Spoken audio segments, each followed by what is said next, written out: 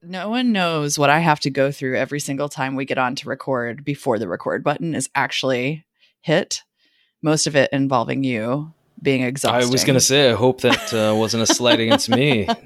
Oh, it definitely was. Co-founder, partner, and saboteur.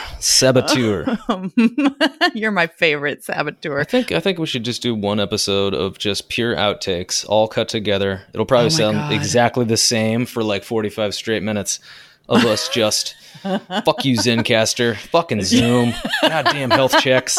It's going to be the same thing, just back to back to back. So true.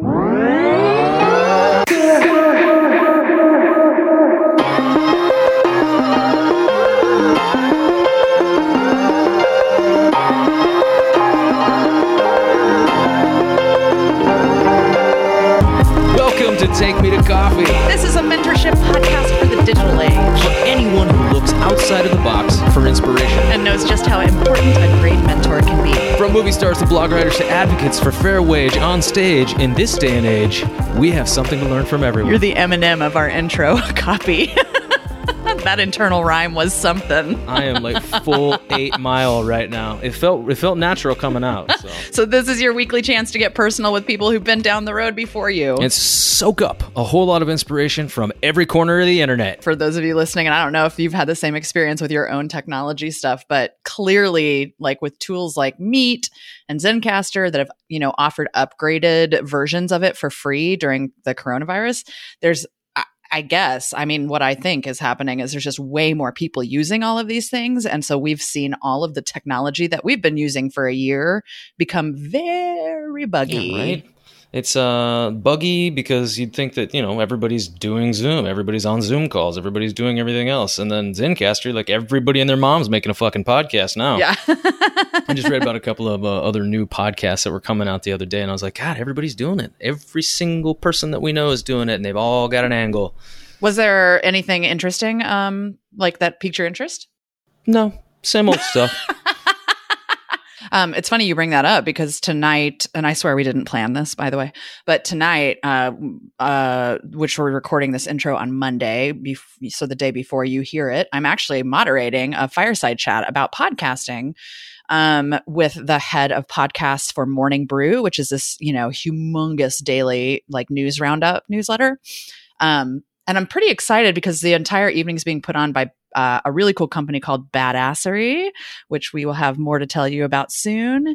And it's all about Badassery. She's amazing, the founder, Danielle. But the evening is all about finding your why in terms of like, deciding on what you want to do for a podcast, which to your point, I think is like really important. And I think it'll be really interesting to talk to people who are on the business side of things that run big, huge companies and are trying to figure out how to use podcasts to sort of like create a new vertical for their business, because their problems or their challenges are like kind of the direct opposite of ours as creatives when we make a podcast, because they're looking for like, how do we get straight data, or how do we normalize selling ads? And for us, we're like, how do we make a podcast and keep tweaking this podcast to be an amazing creative that takes everybody with us? And it should be a really cool conversation. Badassery. That's the only company I want to be a part of. Anything that's badassery. I know. It's a fucking new, it's like so a noun, verb, adjective. It's all the things. Like, what do we call that? A verb nounjative. Nounjative. Nervounjative. Keep going. That's random. Yeah, no, you know what? I'm gonna table that. We'll workshop that later. Noun, verb, adjective. I have another question for you. I wanted to ask you today. Go ahead. How are you feeling with all the like chatting about stuff starting to open back up again? Where's your temperature on all that for yourself and your life? Personally, I like it. I like it because it starts a whole bigger conversation of how do we safely start to do things, and now we have to methodically step through what it's going to look like each step of the way. And I think I personally believe that we're very, especially in the theater and the arts and things like that, anywhere where you're in close proximity, any kind of entertainment, I think we're very far away from it. But to have these conversations start now, right, and maybe come up with some kind of an answer or some kind of a guideline or a step-by-step process that we can start to institute or start to think about building the infrastructure for taking temperatures, cleaning things. I know it's a daunting task, but thank God we're starting those questions now before we start to reopen things in many states today and this month and in the weeks ahead. But I was just reading, just saw a report today that Cuomo says, we're going to start to reopen things upstate where people haven't been as, that's less dense in upstate New York. If you forget, New York State is a massive place. Yeah, it is, know, is a very, very large. What? It's not just New York City? Yeah, no, it's crazy to think about. But we live on, this tiny little 14 by 7, what was it, 14 by 3 square mile island.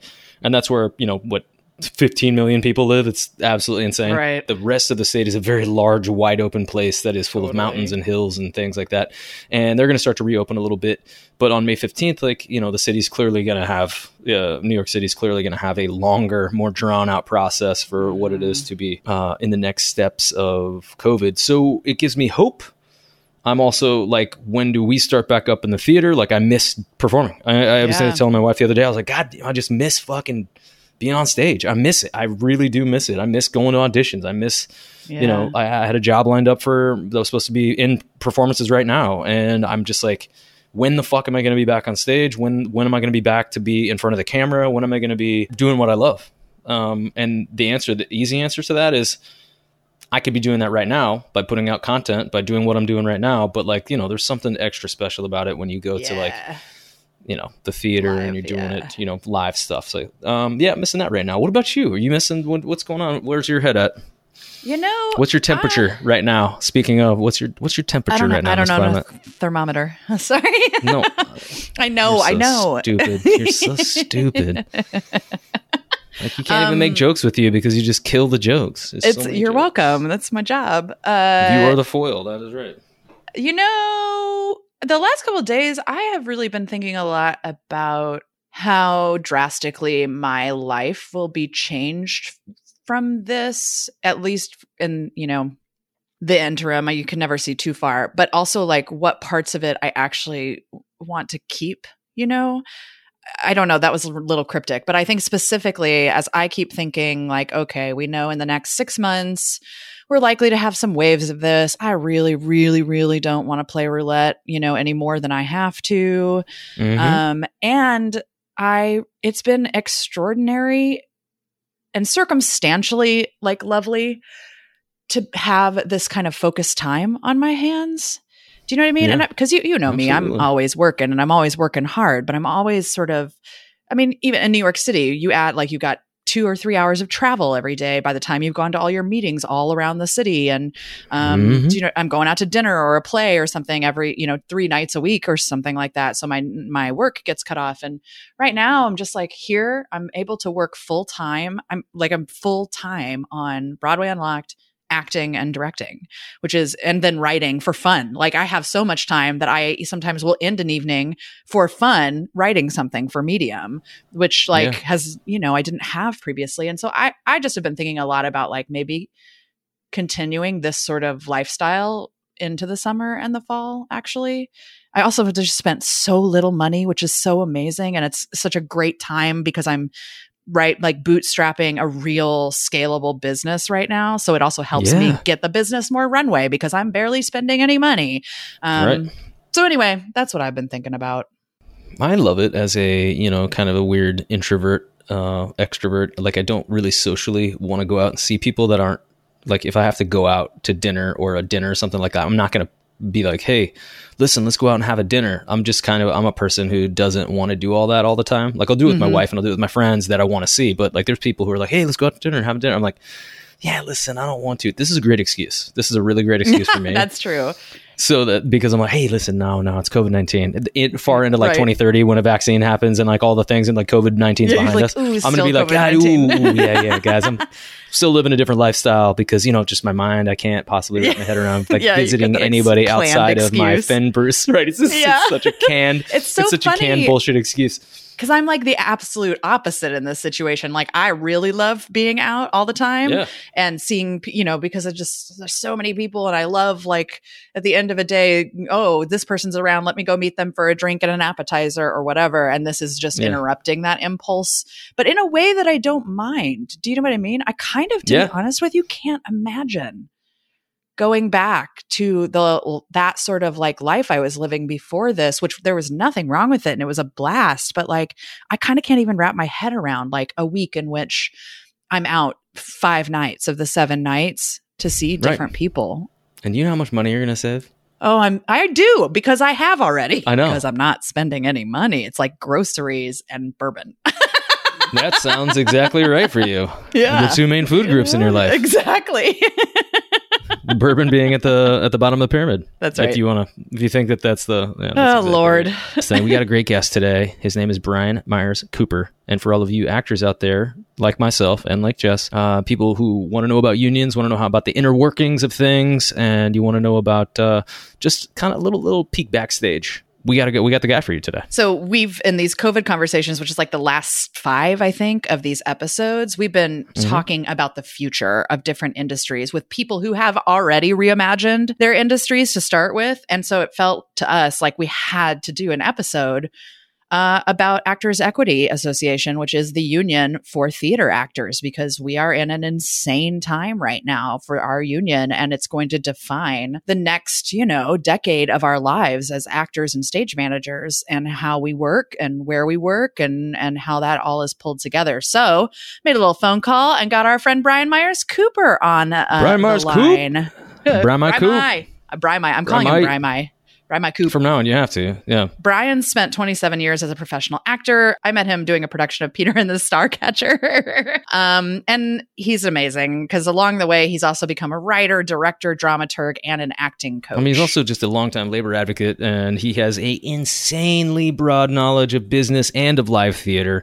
His partner is in the theater, and I've worked with him a handful of times, as we all, probably have. He's a fucking genius actor. But he served for 12 years on the National Council of Actors Equity Association. It is a trustee currently for the Equity League Pension Health and Trust Fund.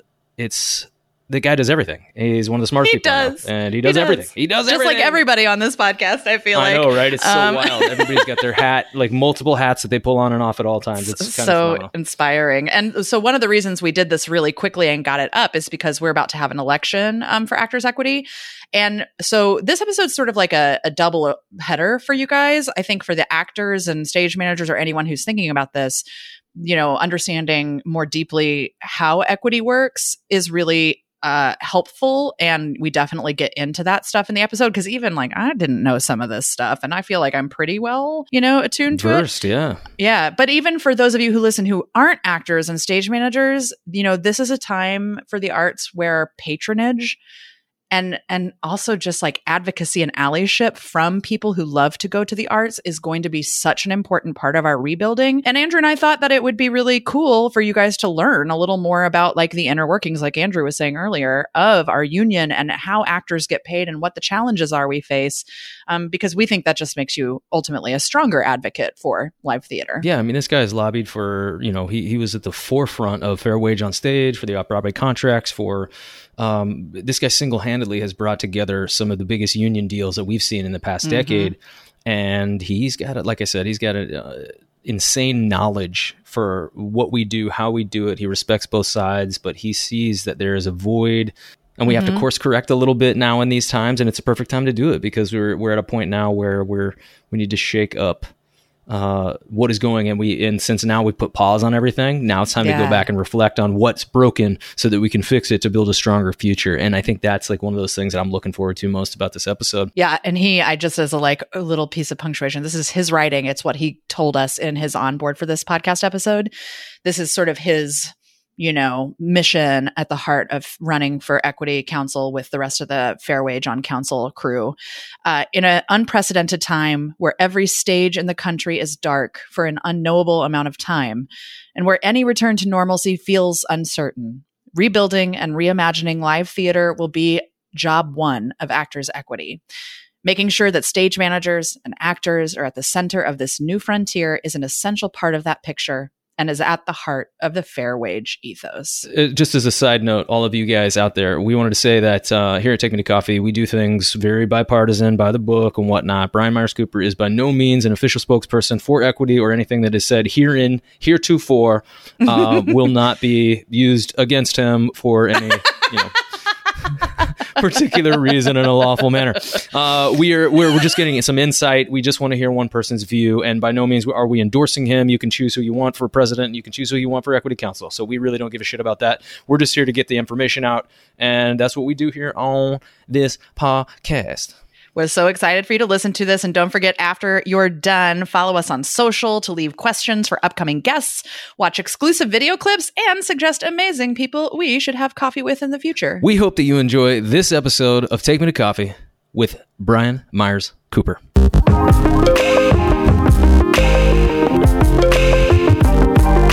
And by go, I mean, we just basically do this. It's not fancy at all. All of this, right? We don't have any, there's no like structure. There's no real, it's just, we kind of just no talk slate. There's no clapping, no nothing like that. Yeah, this is super professional. Well, sometimes we clap. Yeah, we do. Sometimes we do. But we only clap for each other. That's true. We're having a proper, is this the first time we've done like a Sunday morning Take Me to Coffee episode where we're actually all having our coffee together? Yeah, it's been so long since we've actually on Take Me to Coffee had coffee. Everyone, I know. It is 11:15 EST, and we are finally having coffee. Brian, what kind of coffee are you drinking currently in your quarantine? I am drinking Brooklyn Coffee Roasters. I think it's an Ethiopian blend, which is delicious. And I got it in New York before I came to Ohio. I'm in Ohio right now. Oh, right. I moved to Ohio last week because my sister is a single mom of a toddler, and she's a nurse in a hospital, labor and delivery nurse. And her childcare crapped out. They quit several weeks ago, and she was going to have to quit her job because she didn't have childcare. Because there's no daycare that takes children for 13 hours a day and on weekends. I think the closest one was over 45 minutes from her house, which was then another 45 minutes to the hospital, and she has to be at work at 6:50 in the morning. So I mean, all told, Emerson, my niece, would have been in care for 15 hours a day. Right. It was just untenable. It's just it's not even fair. Yeah, it's crazy. So, I had always thought, she works in a hospital. It's sort of a matter of time before her exposure may get her sick. And I was like, the second you feel ill, call me. I'm on a plane. And turns out that wasn't the case. The second all your babysitters quit, call me. And I was on a plane. And so here I am, basically a full-time nanny on her when she's working. That's wild. Which of a 2.5-year-old, which is wild. Yeah. I watched her over her 2-year life. I've been out here maybe 10 times for 3-day stretches when she was working 2 or 3 days in a stretch, and I would have some quality time with her, and it was delicious. It was wonderful. This is all different. Jesus, she is still delightful and wonderful, but oh my Lord. She's got opinions now. She's got opinions, right, and she's got a little personality. Okay. Oh yeah, it is stunning to just be a witness and a part of it, and just in a struggle just to keep her alive. Honestly, to keep her from diving off of furniture. It is. She's fast. She is fast. Yeah, right. Uncle Brian moving. I don't even know what's going on here. That's an immense culture disruption, in 360. That's what I think about when I listen to that story. It's bam, pandemic hits, New York shuts down, our jobs as actors gone, and then a temporary move to Ohio, totally different, plus basically being a full-time parent for the first time with no warning. That's so much change, Brian. Yeah. And it just highlights the change that everyone is going on. My sister is here in Columbus. Yeah. Ohio has a very different pandemic. Their governor's been really good, but Melissa's hospital is inundated. They are, rationing PPE. Just like every other hospital. And it is just as dangerous, and they do have COVID cases. So not in the labor and delivery unit per se, but, it's just a matter of time before they have a mother come in who's sick, or a father accompanying a mother who's sick. So her life changed so that she was going to have to quit her job. Right. And do, I don't ride it out and hope that she, made it. Yeah. To the other side, or found something else that she could do from home or something. Yeah, but you think about it, and there's a lot of people who aren't in the same situation as she is, who has somebody who's willing to come home and take care of the child, like a good uncle or something. But there's a lot of people in the same situation. Like, my heart goes out to those people who have to navigate this new time that we're in right now, trying to figure out how I work and support paycheck to paycheck most situations, and then how I come back to my house, but also find a way to keep my kid alive. Especially at 2 years old, that's insane.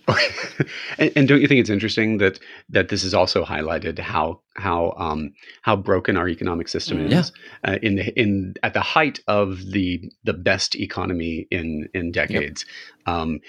It turns out that tens of millions of people were really only one paycheck away from financial ruin. Right. I mean, it's built on a house of cards, and you think about that, and the disparity of wealth that's going on. Yeah. It's just it's mind-boggling. I saw today that they're estimating that 35 to 45% of Americans are unemployed right now, and the depression was only 25% of everybody, which I didn't know that actually. When I read that, I was like, whoa, because it's such a story for us because we're so far generations removed from the Great Depression that to find out that there was that deep of a story about that time, and we have twice that amount of unemployment is so scary. Yeah, it's. I mean, this is like our Great Depression and our World War II. Yeah, like the cause that we all rally around, and the economic devastation. It's generations have gone without having that. Right. And so we've forgotten what it is. Right. Well, I want to kind of discuss the family dynamic and like how babysitting works and all that fun stuff. Is like, so you uprooted yourself. So what does that mean for your partner? What does that mean for your life? Because you're able to work from home. How has that shifted in your paradigm? Well, I mean, it's everything. So Orville, and you know Orville. And hello to Orville, by the way, because I fucking love him. I love you guys. I love him. It's so Orville Mendoza is my husband. He is back in New York with our fur baby daughter, Kat, who is completely dissatisfied with his parenting skills. By the way, it's sad. You heard it here first, folks. It's. I check in and I try to explain to her, but she doesn't speak English. I mean, she just doesn't speak. It's a series of mews and mows, or like, what is it? He's there. We're both unemployed. I mean, we both lost work because of this, and everything that goes along with that. So we're both unemployed. I get this call, and so I was on a plane to come to Columbus last Friday, and I watched Emerson on. And she had actually already quit the job. Oh my God! The day before, it was to take effect. The day before her last day, she said, "I just can't. I can't not be here during a pandemic. I can't not be where I'm meant to be." Amazing. Yeah. And she called me and she said, "I mean, I know she didn't want to call me. I know she just put it off. I mean, she just didn't want to impose on me. But in the end, her conscience spoke to her and." She made the call and I'm like, great, I'll be there. So she was put back on the schedule for last weekend. She worked Saturday, Sunday. So I got here on Friday, showered, washed everything I owned, so that I could, because as soon as Melissa comes home from the hospital, she has to shower before she sees Emerson. Right. It's just, and I was coming from New York in a plane. So I saw her and immediately went to the washer and just stripped and washed. And the next day I started caring for her. She gets up around anywhere between 8 and 9. She's up for roughly 12 hours. She has one nap now. She used to have 2. That was so delightful. So there's barely enough time to for the stage manager to reset for the second right in the afternoon. Yeah, of course. I mean, you pray for 2, maybe 2.5 hours, but sometimes you get an hour or an hour and a half, and you're going to get 1, a cranky toddler, and 2, you're not done. So you'll be back to those dishes or whatever it was you were doing. My sister said, "My God, this year from January on, I have not gotten anything done." On the days that I'm with her, that I'm home. I mean, it is, she has to get up at like 5:30 as if she's going to work on days she's home with Emerson, just so she has a couple of hours to, unload the dishwasher and do a load of laundry and mop the floors or anything like that. Yeah. Because when you're with her, it is just impossible to, I mean, you get some stuff done, but it's so interrupted. My first day, coming out here, I need an internet. I needed it. Yeah, that's right. I do graphics projects, and everything I do is over Zoom. If you're listening, he had the crazy in his eyes when Brian said, "I need the internet. I have to have it. I need the internet." And her internet, famously sucks, or did. Yeah.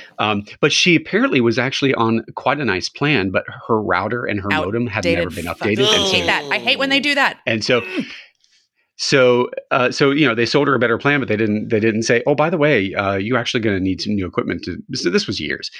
So she did that, called them. They told her what router to get. She got it off of Amazon. It was came on Sunday, my second day of caring for Emerson, and then I had to install it because on Monday I had a website to do and graphics to do, and a Zoom meeting and lots of other stuff, a whole day of work.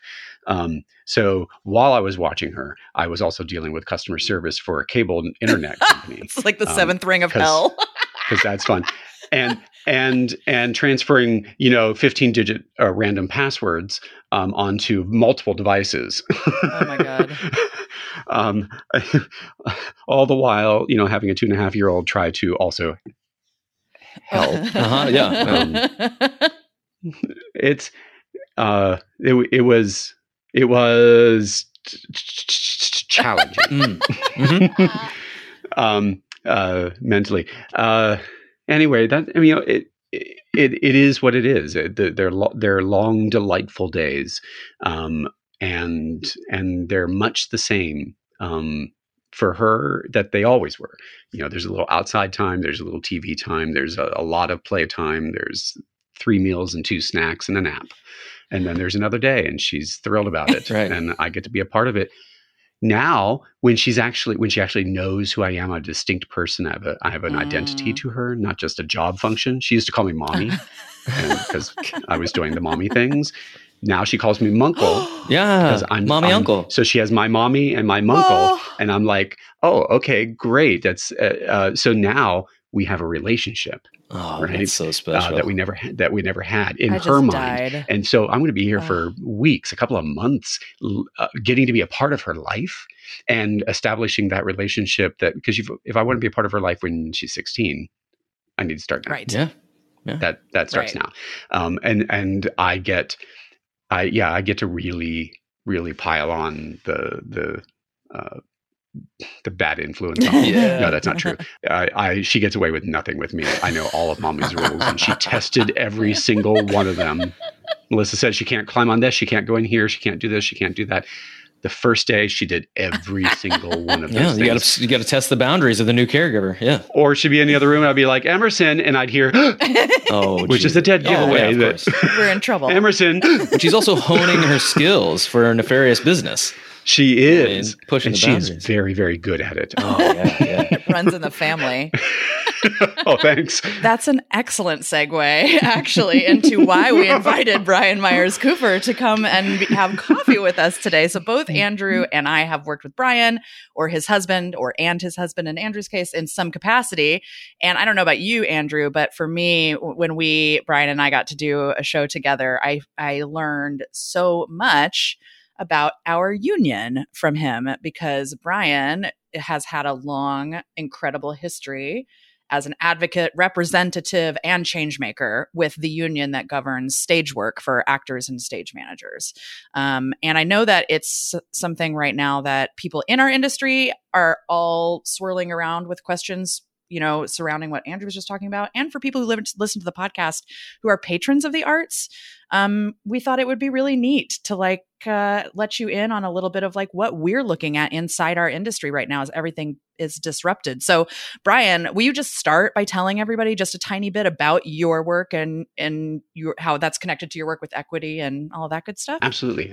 So yeah, I've spent the last 20 years as basically a labor advocate serving the union first on committees, then negotiating teams, and eventually I was elected to the National Council, and I served on the National Council for 12 years, 7 years as a principal counselor and 5 as a chorus counselor. And all of that work led up to the 2016 Off-Broadway negotiations, where we changed that marketplace and increase those wages by 32 to 83% in a single contract cycle of 4 years. Mic drop. I am. Yeah. As opposed to, if you know anything about collective bargaining, if you have a 4-year deal, you're lucky to be looking at 9 or 10% over the 4 years. We moved the needle, 15 years into the future, or went back and 15 years into the past and course corrected. Yes, exactly. It was a big deal. And along the way, I met some amazing people who ended up being the biggest support and leverage I had as the leader of the team that negotiated that deal. That turned into the fair wage movement. And so my husband, that movement started with that negotiation, but it actually started long before that. About 8 or 9 months before that, my husband did a show where he was getting minimum wage, which was like 10 and change in New York at the time. So his take home from his gross, which was under 300, was like it was not a lot of money. This was a show? He was doing a show? This was a show here in New York. So if you're listening, his husband has done a bazillion Broadway shows. Like, he's not a dude who like is out on his first try for minimum wage, Oh yeah, no. And this business is not a meritocracy. You can be earning a lot of money on Broadway on one job, and the next job can be a minimum wage job at a very prestigious theater working with really world-class artists, but for change. At that time especially, nearly nothing. Yes. And so I met a guy in that cast named Jeff Beal, who was told me about these actors who were getting together in Carson Elrod's living room. And I knew Carson for years. I worked with him like 15 or so years ago. And they were not getting together to complain about their plight and how unfair it was. They did something that we've come to term blue skying. I love that. They were like, well, what if this were perfect? What if this were perfect? What would that even look like? Like, I love that. And so I prepping for these negotiations jumped on that, and so I had staff bring those folks in. I call Carson, get those folks in here for a very long meeting, and they had a list of like 21 things that really needed to be addressed and what they thought they should look like in. Like if it wasn't that this is unfair and we need to fix it, it was this is where this really needs to be. In order for us to have dignity, in order for us to have lives, in order for us to have security. And it ranged from everything from discrimination of women and parents in this business to wages, which was their number one item. And when they got down to that item, they said, we would gladly put aside all these other 20 things if this one thing moved enough to make a difference, to give us a living wage and actually pay our bills while we're actually working at the theaters, as opposed to we are subsidizing the theater's business model by paying our bills on credit cards or using our savings, or not making that IRA payment contribution this year, which then turns into tens of thousands of dollars of lost retirement income, a few decades down the road. Right. It's unsustainable. And I heard that, and frankly, I was thrilled, because that was exactly what I needed in order to move the needle. I needed that leverage. I needed that passion. And they became the Off-Broadway working group, an action group. They were Off-Broadway action group during those negotiations. And they wrote letters. They did social media. They made over 200 videos of people just detailing how the financial impacts of working as a ostensibly from the outside, a very successful off-Broadway actor working in prestigious theaters on world-class, world premiere productions that you've all heard of, and they were earning less than their monthly net in every case. No matter how far up the line they were, it wasn't enough to be a living wage in New York City. And with that leverage, we were able to move the needle by 32 to 83%, and I would say at least the top third of that at least is over what at that time was the $1,100 mark, which was termed a living wage in New York, to actually pay rent and live and pay your bills at a minimum, which is high. Maybe, but it's New York is very expensive, and that was a net amount too. That's what you actually had to have, right. And our salaries didn't even approach that on a gross amount, right, at the time, and most of them were in the lower to middle of that, which was just under $600 to like maybe $750, and there were contracts that were less than that too, ranging down to about $350, and all of those ended up getting increased. That year, New York State increased their minimum wage over 3 years. It was pretty, and it was pretty key to my strategy because that meant that those theaters on the lowest end were going to see a 66% increase over 3 years. Yeah. And if they could absorb that, if they could do that, then I felt it was unfair to allow the middle and upper players to do less. Right. So if you're going to raise the basement by 66%, you can't leave the middle and the roof where it is, because you're just compressing wages and making things worse. So that was a great argument, and it all worked out. And those people went on.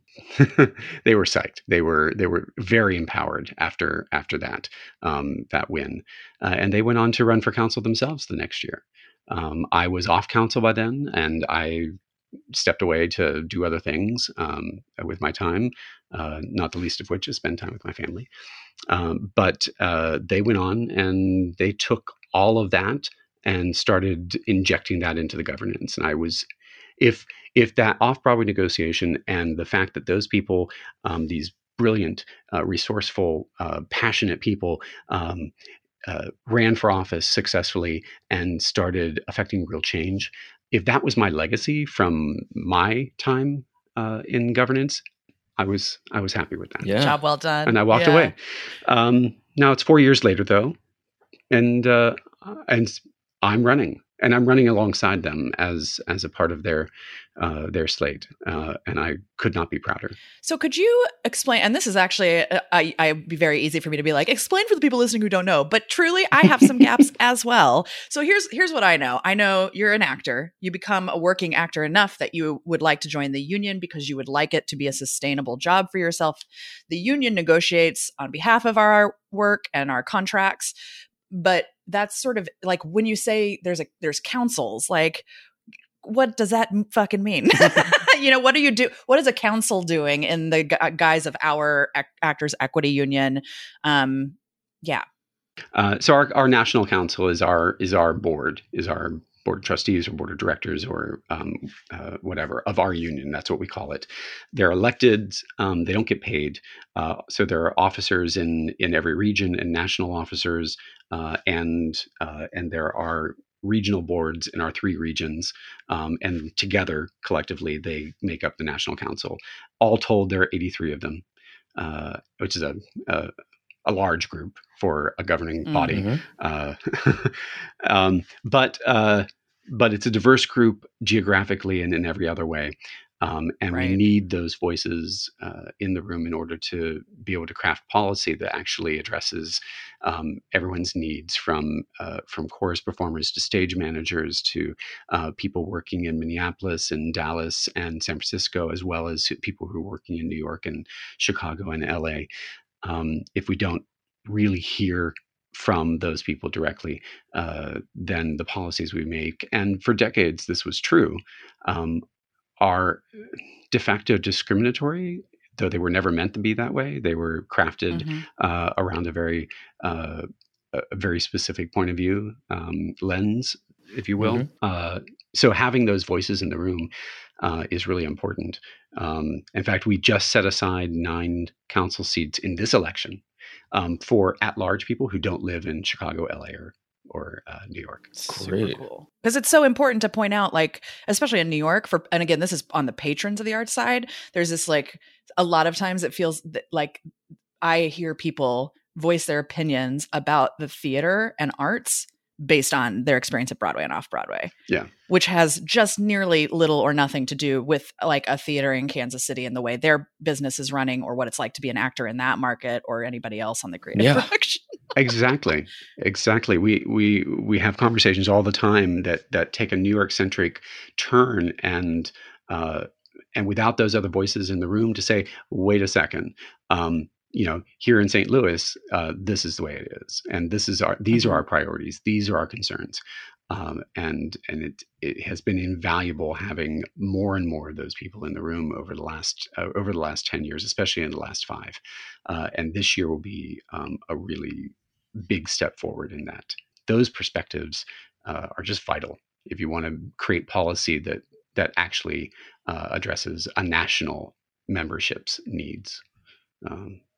Wow. Pretty fun. Yeah, no, that's exciting stuff. So what the council does, so they decide all of the relevant policy. So yes, the contracts are negotiated by teams of members and staff and professionals, attorneys. But council is responsible for signing off on all of those before they go to ratification to the membership, and only a couple of the contracts do that. They decide all relevant policy, audition policy, public policy, and the staff who are paid. Our executive director is in charge of our staff, our senior staff, our business reps, our business associates, our support staff. We actually have several union members working for us in various capacities that we bargain with, because yes, we are a union house. Yeah, right. We are a union, and we're a union. We're a multi-union house. So staff implements all of those policies. They administer those contracts. They enforce those contracts with every employer. We have like 2,000 employers across the country, very different, ranging from like storefronts and basements to Broadway. So it's quite the gamut. I'm just trying to take all that information. Yeah, right. You're welcome for your equity lesson, everyone. Oh yeah, it's.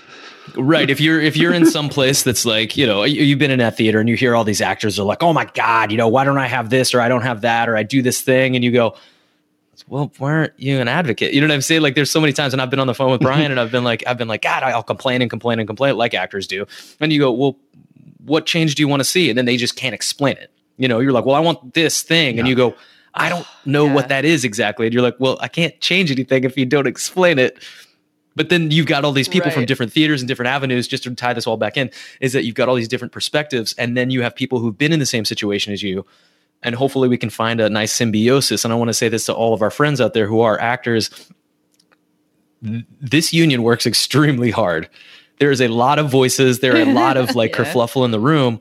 And you've got to understand that it's not easy. It is not easy for these counselors, for these people for our president, our board members and everybody like that, to hear so many voices, filter through that, and then try to elicit positive change that's not just monetary, right? It's like, it's everything, trying to fix the whole world in one scope, and one contract negotiation is like, it's impossible. So it's going to take time. I love to now, especially after the first fair wage movement. I love to turn those discussions around into blue sky. Yes, that we're stealing fully that. Just so you know. Hopefully you don't have that trademark or anything, because we're fully stealing it.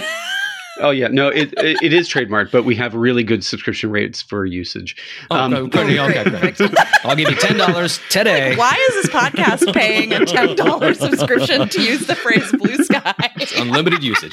So, but yeah, I like to turn it around and say, all of those things are wrong, but what does perfect look like for you? Yeah. Like, you don't have to solve everyone's problems, but I really want to hear, just for you, what would really work for you? And you really kind of have to, it's a hard thing to wrap your brain around, blue skying something that would actually work for you, as opposed to fixing something that exists, or fighting something that exists, or playing the victim, or feeling victimized by injustice. It's very difficult to say, I wish it were like this.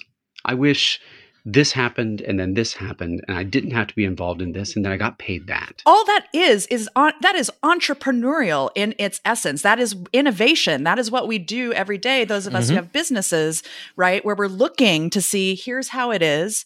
Here's like these things that I see that are missing or that we could make for someone. And what can I make? That's all it is. It's the same skill set. Ugh. Yeah.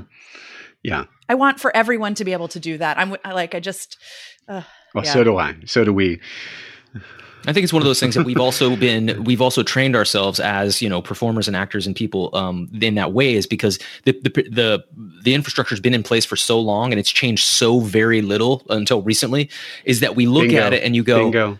Oh my God, this is how I wish this was different. I wish that, but you go, but the balloon is so much bigger than that. If you're inside of it and you look at the upper echelon of the balloon, I'm sorry, this is a fucking terrible analogy, but if you look at the upper echelon of the balloon and you're like, I wish I could have that part of the balloon, and you go, oh fuck, well, how am I going to get up there? Yeah. And you're like, I don't know how to build a ladder inside this. It's like so silly where you go, I've never had to think outside of the box because the box has been so limited. Yeah. And the disempowerment, yes, I imagine, right? Anyway, like of actors and artists in particular is also sort of a fence in some ways to being able to access that skill set because that you don't know is there because you're already feeling so disempowered from all the different aspects of how our business actually works. Yeah. I struggle with the thing, and I would love to hear your thoughts on this, Brian. I know we chatted about it, and to go back to this, and then I have another thought. To go back to this, I know we had a conversation about fair wage because I was doing a show with Orville, your husband, and we had talked at one point about like what is the ideal for you, and I literally had no answers. I was just like most of these people that you probably talked to, where I was like, I don't know, like. For me, it's different than a lot of other people. Like I work pretty regularly and I make a pretty decent living doing a lot of different things, not just theater. I do a lot of things in the creative arts. And I was like, I don't know what perfect looks like. Like, I don't know, I was doing an off-Broadway show at that point. And I was like, I honestly don't even have the words for it. I don't have the scope for it. And this was 7-8 years ago. And I was like, and now since I've thought about it, I have a whole new perspective because you turned my mind with the blue skying. You've turned my mind upside down in the way that I even think about negotiating for myself as a business, for the things that I want in my contracts and for the things that I see younger people. I'm personally taking it as my mantle to be like, if we're in a reading or something, and somebody's got questions, I'll be like, well, hey, listen, what do you want from this? And I'll ask those questions as opposed to like, well, then tell somebody that you don't like that. It's not that. It's not telling somebody what to no one fix. cares. Exactly. Like nobody gives a shit. It's like, what do you want from it? And then we can go through the paths and the stepping stones of eliciting a change that you want to see. Yeah. And the first change is identifying that. What are my needs? What are my wants? Right. And just manifesting that. Just putting it out there. This is what they are. This is what I need right now. Am I getting that? Yes or no? No. Okay, well, this is where I need to be. Yeah. And that changes everything. Light at the end of the tunnel is super important when you're in the darkness.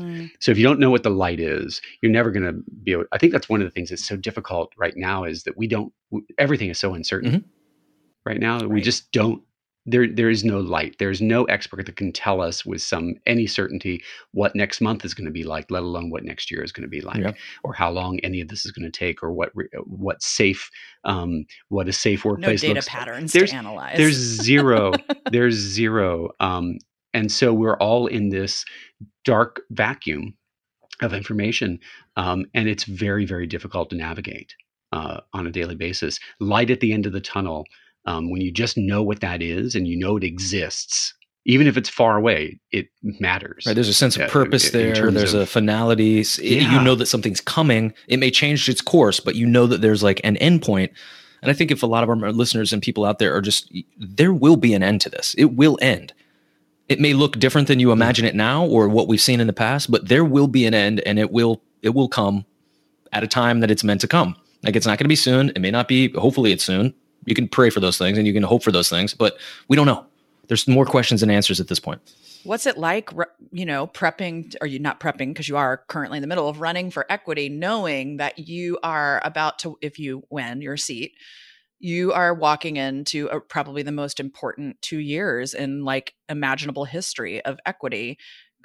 Because my brain immediately, I want to know what does it feel like to be able to be a leader in that blue sky vision? What does it feel like to know that there's going to be a lot of like tension because equity can be slow about progress, in the world and technology? What does it feel like to feel the pressure, you know what I mean, of knowing that an entire industry depends on what this union does in the next 2 years? That's a lot, and yeah, please, it's exactly try and unpack that. no, it's a suitcase. So I stepped away. I stepped away for a while, and I was happy to do that. But honestly, the thing that really galvanized me was these next 2 years.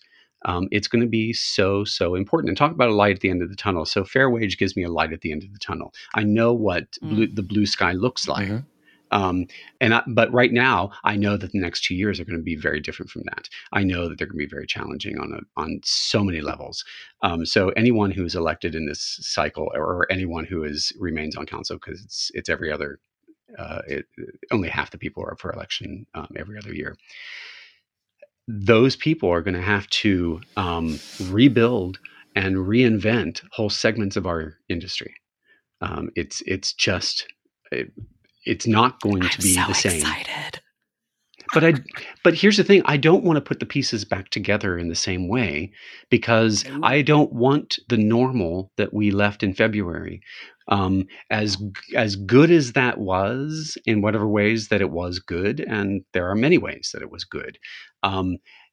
This pandemic has unveiled, as it has nationally, the cracks in the system. Things like, we are really only 1 or 2 paychecks from financial ruin, right. And that is ever so much more applicable to artists in the gig economy, mm-hmm. When you don't know when you're going to work next, and this industry is experiencing 100% unemployment.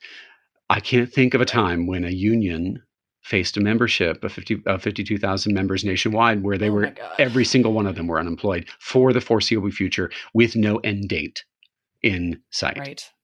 And I'm ponying up to put my hat in the ring to lead this. But I think the opportunities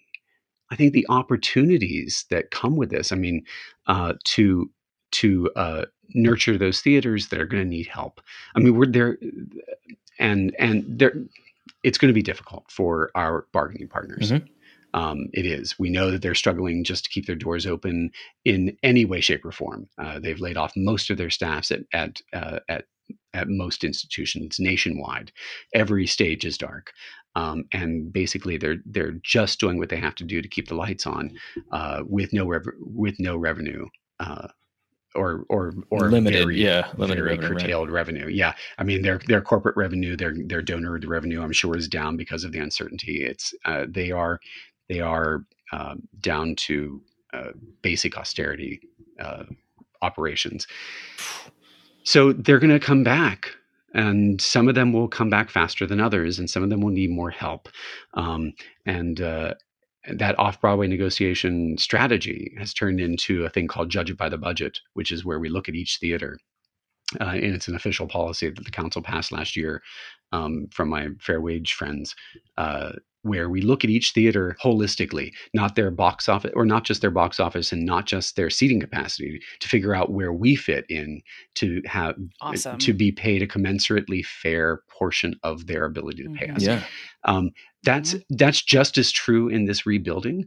We're going to have theaters that come back faster, and they're going to do it on the backs of the people who are producing the work, or who are doing the work every night, mm-hmm. who people are paying to come and see. And we may need to partner and cooperate industry-wide in ways that we would never have done otherwise. Mm-hmm. There may be contract renegotiations, there may be reopenings. of contracts, and there may be temporary measures to help those theaters, but the reality is the old normal is not where we need to end up. And as theaters recover, we want to be a commensurately and fairly paid part of that recovery. So while they're recovering on the backs of our labor, we want them to know that that they then need to make sure that they don't leave us behind. Yeah. Because that is a very easy thing to happen, where you make a concession and then return back to normal, but you never regain that lost time, and you never move forward. You don't get that back. Also, I think that there's a lot of reinventing to be done. I think there's the old normal didn't work for a lot of people. Mm-hmm. I mean, if you're a woman, a person of color in this industry, you face challenges that I can only imagine. Well, I don't have to imagine, because my husband is brown, mm-hmm. And has faced and does face all of those issues in terms of casting, in terms of opportunity, in terms of body issues, as far as skin color, as far as ethnicity. It is a very complicated web of interconnected issues that are systemic, societal, and are distilled in our industry, mm-hmm. because we become archetypes in our medium, and those mm-hmm. archetypes are based on our societal dysfunction. So having the opportunity to really, when we rebuild, build that into the new system.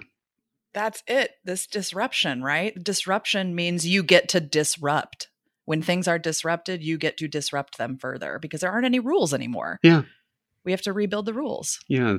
This is sort of like a systemic strike. Yeah. In contract terms, like if you go on strike, you force everything to a stop, and it forces things to reset. When you go back to the table, people are more willing to move. People are more willing to accommodate. And I think this is an opportunity for us all to move forward a little bit more than we would have normally, to accommodate other people's views a little more than we might have before, because we have the time and the space to really listen. And we're seeing their experiences in ways that, and we're experiencing those experiences in ways that we never have before. And I think it just gives us the opportunity to be better leaders, be a better union, be better citizens. So, if there's a silver lining to this awfulness, I think it's that we don't have to go back to what we had. We can do better than that, and if we just acknowledge that and rebuild with that in mind, I'll take that. It certainly would not have been worth the loss of life. It wouldn't. It's never worth that. Yeah, there's none of that. But I can't change that. We can't change that, but we can change our future. Mm-hmm. And if there's an opportunity to do better, even just in my own backyard at Equity, then I want to. And so, that's where I find myself right now, campaigning in the middle of a pandemic. Right? God.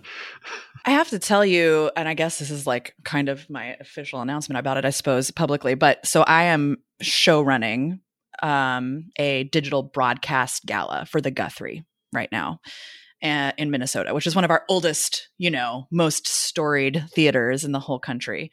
And I've been working with them for about 4 weeks already. And it has been such an honor, and I probably won't stop talking about them for the next 9 weeks while we do this. It has been such an honor to see, to your point, Brian, a theatrical institution that takes fiscal responsibility very seriously and therefore has not furloughed any of its staff. Number one. Mm-hmm. Two, is committed, even in this gala, to making sure everybody gets paid something to appear in it. You know what I mean? And all that good stuff. Great. Which is it's so nice to hear that straight from their administration, right? Number three, to see this institution, not part of the reason I believe that they haven't laid off staff is because they are really brave and forward thinking and innovative and are already trying to blue sky this for them, right? Acknowledge we can't do what we were doing for a little bit. So like, what can we do, right?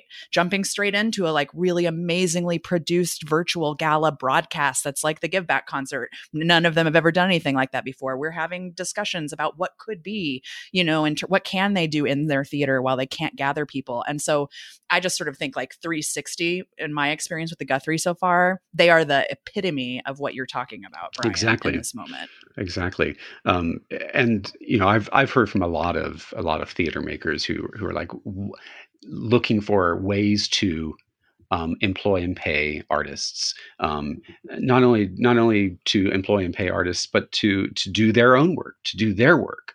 I mean, to make theater. That's what they do. That's they are artists and makers too. So keeping their doors open is great. But I just did a play reading. What is today? Sunday. Okay, so Friday night. Yeah. So Friday, Saturday, Wednesday. Yeah, exactly. At around 8:30, I did a play reading of Sense and Sensibility, just with 8 semi-inebriated artists across the country. Yep. So in fact, it was Stacey Joyce, our director from Peter. Oh my god! Yeah, asked me to read a couple of the roles, and so I poured myself a glass of wine and I got out some Girl Scout cookies and had myself a day. And we were all artists for a second because we need to do that. So Totally. anytime that an institution says we still need to be the theater makers that we are, but that also means that we have an obligation to that community and to those individuals to pay them, to make sure that they can do the thing that they do when they partner with us. Which is just it's just a working business model, yeah. right? Like it's you're not sustainable. building it on a sustainable working business model. That's all. That's like really the biggest opportunity is to rebuild, even if they're very tiny for a little while, working sustainable business models. Yeah. Oh, yeah. Shit. We are out of time. Oh my. Yeah, right. I mean, I know. So if people want to, the election, tell us when the election is, where they can follow Fair Wage Stuff, where they can follow you, all that good stuff. Okay, folks. You can find me on @BrimyCooper, BrimyCooper on Instagram and Twitter. You can find me on Facebook at Brian Myers Cooper. Fairwageoncouncil.org. Spelled everything exactly how you think it would be. No spaces. Yeah, we'll put it in the show notes. You'll find all of our candidates there. Where I'm running alongside 15 amazing candidates. You can read their statements. You can find out a lot more about them individually and collectively what our platforms are. We have a COVID page. We don't have a crystal ball. There are no answers there, but certainly our ethos feeds into what we want to see come out of this, and we want to be a part of that. So fairwageoncouncil.org. You can find us all on Facebook. We do a Fair Wage Fridays every Friday. So on Facebook, if you find the Fair Wage Fridays group, you can find out more information about that, or you can sign up for our mailing list on our website. But that's just a virtual town hall that we're holding. That's really not about the elections. It's about people from around the country sharing their experiences, sharing their challenges, their solutions. The first one we did a couple of weeks ago was almost entirely about unemployment, because that was the height of everyone filing for unemployment after their shows closed, after their contracts were canceled. Everyone was frustrated across the country, and it was a big sharing of resources of our members, stage managers and actors, just getting together and sharing. So that's what those Fair Wage Fridays are about, and they've really taken off. So if you're interested in that, go to the Facebook group and get more information about how to join that. You should join that, Jess, because this last week was all about streaming and new business models, new models of sharing our work, which are happening all over the country in all kinds of ways. The Guthrie is only one example of dozens of theaters that have come to Equity and said, hey, how can we still share this work? How can we do this? There was a theater in Chicago that did a production of Teenage Dick, and they opened it. They did a preview. Actually, I don't even think they opened it. I think they just did a preview or a couple of previews, and they taped it. And then they never went to the theater again. And they show that every night at 8:00 Central Time. And you can buy tickets to it as if it were a virtual performance. And they've worked out a way to keep people safe, but share their work. And the theater is open for business, even though the stage is dark. Anyway, there's so much innovation going on. It's so exciting. Yeah. Coming out of this, there are so many opportunities for a very different business industry of live theater. Thank you all. Thank you both for having me. We're excited to see what the future looks like. Thank you.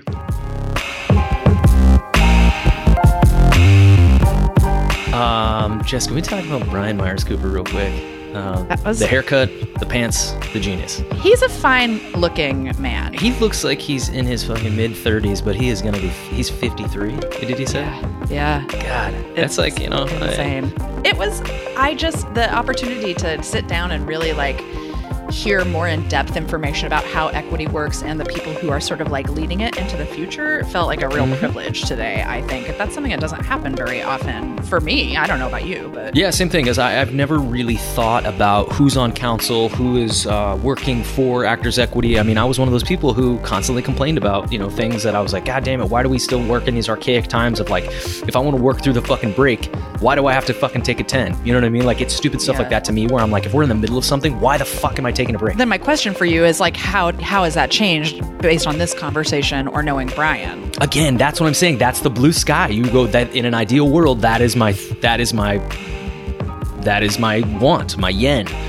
But to facilitate that and make it happen, I don't have the answer for that. And I think that's where a lot of people are, is changing of the paradigm and changing of the infrastructure of, what this could be, and I feel like a lot of these subgroups that get together and chat, like the Carson Elrods and the Blue Skyers, or whatever that group is called again, getting people together like that to be able to think out loud and kind of brainstorm on what we want and what would be perfect, and then have another group of people to be like, hey, listen, how do we facilitate that? How do we actually get that to be tangible? How do we get it in the working language?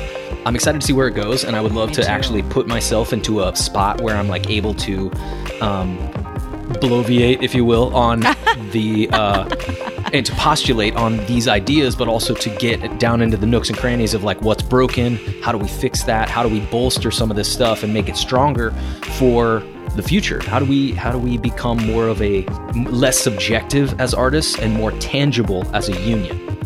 Got to start thinking about running for equity, Andrew. That's kind of where I was at. That's kind of what. Yeah, guys, this is my bid. No, I'm kidding.